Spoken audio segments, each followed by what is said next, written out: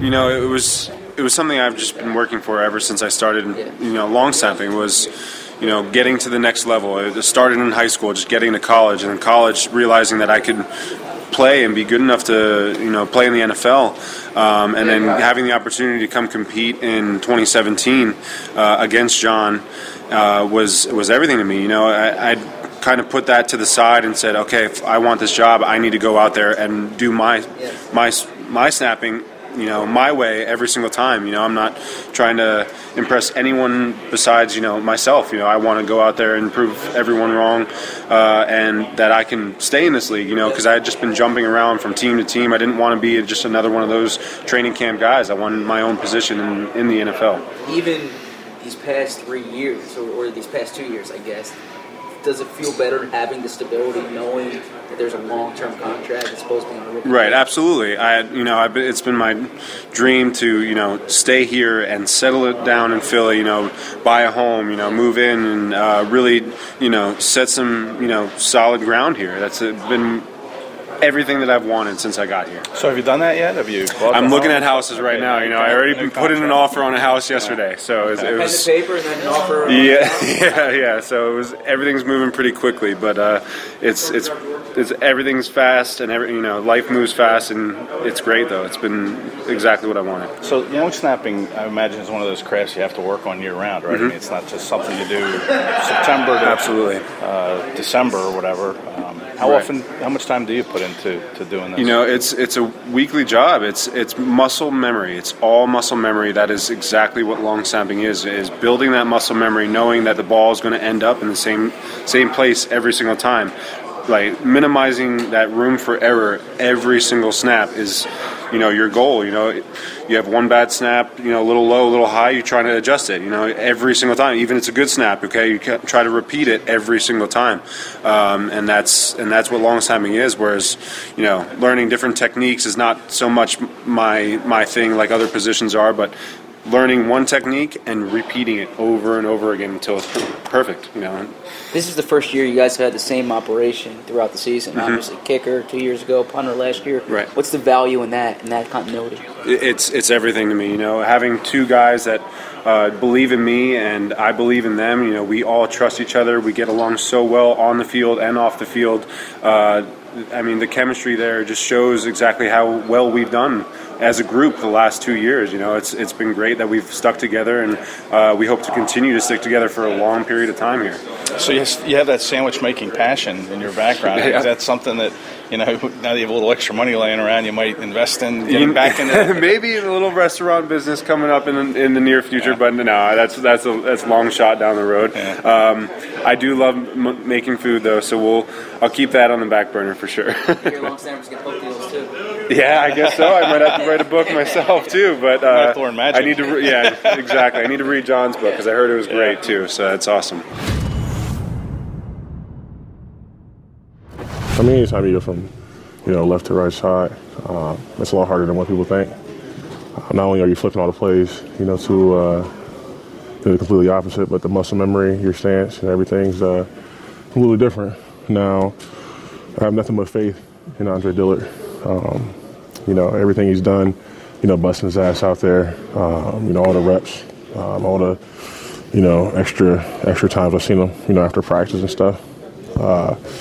It's different. Obviously, I said it after the game. You don't replace Lane Johnson. He's a one-of-a-kind talent, one-of-a-kind player.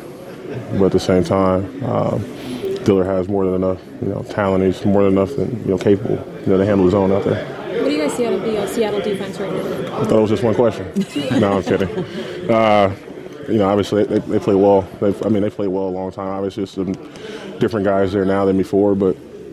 Obviously Clowney. I played with him down in Houston and played against him against Houston last year. I put him right up there with, the Khalil Macks, the Aaron Donalds, the game destroyer type guys. Big challenge for us. Obviously up front, Ansah too, who's out there. Bobby Wagner, KJ Wright. All those guys play at a high level. Been doing it for a while. So, we have a work cut out for us, but, we look forward to the challenge. Big picture looking. How great is it what the team's doing for those young players that happened last week? They're doing all this special stuff for them.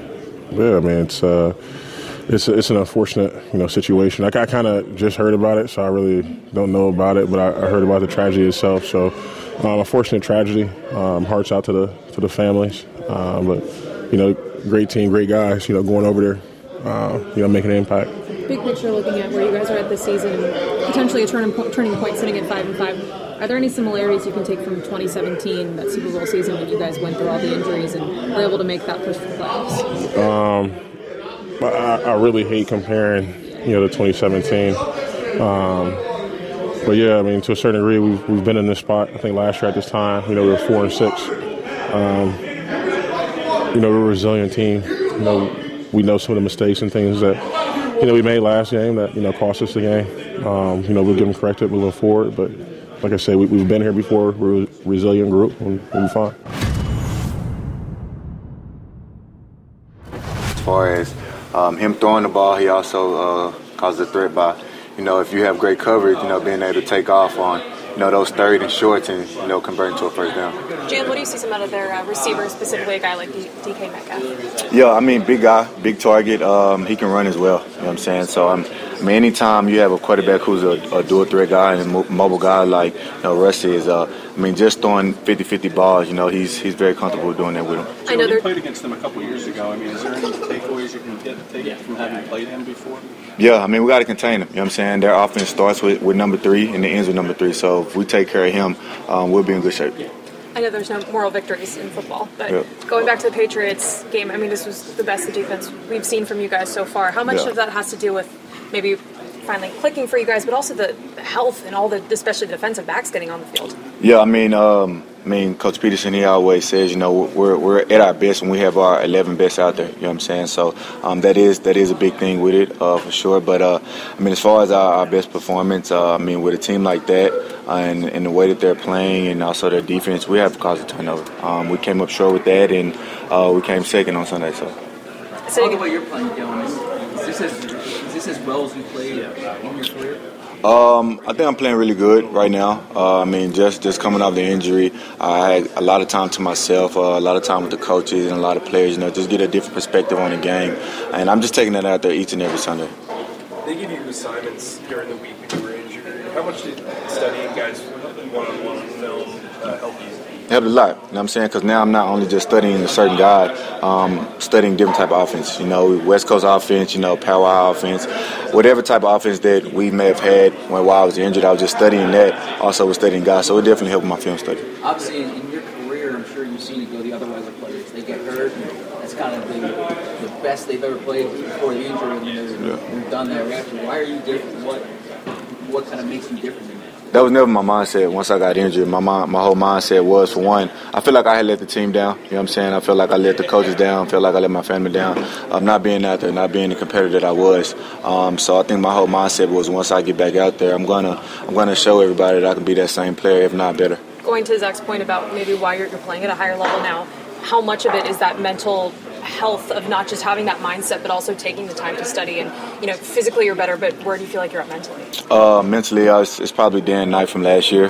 Just like I said, having that time off, and just being able to learn, how offenses are attacking not only our defense, but trying to attack me as well. So that definitely helped. Jalen, I don't know if you know what the team's doing for those young players that were involved in that incident last Friday. They've offered a link to let them play the game and all that. How great is that this organization stepped up for these kids and give them a great experience? Yeah, that's what we're all about. We're not just all about the guys in this locker room or the coaches upstairs. We represent the whole city of Philadelphia. Sitting at 5-5 right now, you guys are kind of at a turning point in your season. You guys have been here before last year, even going back to 2017, you guys were there before. What is it about this team that makes you guys so resilient, and why are you bought into that? You guys can make that playoff push. Adversity is what made this team. It's what made the players on this team. It's what made the coaches upstairs. So as far as that goes, you don't see anybody, discounting anybody else in this locker room or upstairs. So adversity, we fought through it before, so we can do it again. We'll take one or two more for Jalen. What's the challenge when you play a mobile quarterback like Russell Wilson as a defensive back who can turn a rollout or something? into a run? What's the challenge for us going to be? Really, it's all about trusting the guys up front. As far as the secondary, them trusting us. Just covering our guys on the back end and them making sure that they contain them. I mean, we know he's going to get out of the pocket. I mean, he's one of the best at doing it. And he's been doing it. So as far as that goes, just trying to cover down those guys down the field and hopefully the D-line gets to him before he can get out. Hey, John, what's different or better about your game now than when you got the field alone? I think just the mental aspect of it. When I can kind of predict what the offense is going to do, you can just play a lot faster. Everything is just clicking faster. I know you South Carolina guys hang out together. Clowney's from Rock Hill. Did you ever come across him? You ever know him? Ever meet him? I haven't. My high school, I think, played against him when he was there. Obviously, I have a bunch of friends that played against him, ran track against him. You know, he's like 6'7" on the track turf. So with his spikes on. Yeah. So they said that was like one of the most impressive things they've seen. But yeah, I mean, you know, growing up in South Carolina, Clowney was obviously one of the guys that I watched, just like Alshon. You mentioned the big catch you had late in the game. What is it like when you know Carson is buying time in the pocket and, you know, the play's never dead, that you always got to keep yourself alive? Yeah, I mean, you know, all these plays we draw up, they almost never go the way that they're supposed to. And that's what makes us pros. It's, you know, do you react the right way? Do you just give up and say, oh, the play's dead? Or, you know, do you turn around and try to make a play? And, you know, I made myself available as soon as I saw the play or he was scrambling, and you know, I was like, oh, I gotta you know, help him out and give him an open target, and I'm glad he found me. You know, there's a lot of noise out there about the receivers as a group, you know, trying to do more. Do you guys as a group talk at all about trying to do more for your quarterback? I mean, you know, we know what we got in our room, stats, you know, fans, whatever, it doesn't matter. You know, we know what we got in our room. We know we got special guys in that room. And yeah, I mean, obviously there's some plays out there that we need to make. But you know, at the same time, we know we got the potential and the talent to make them. So now it's just going out there and doing it.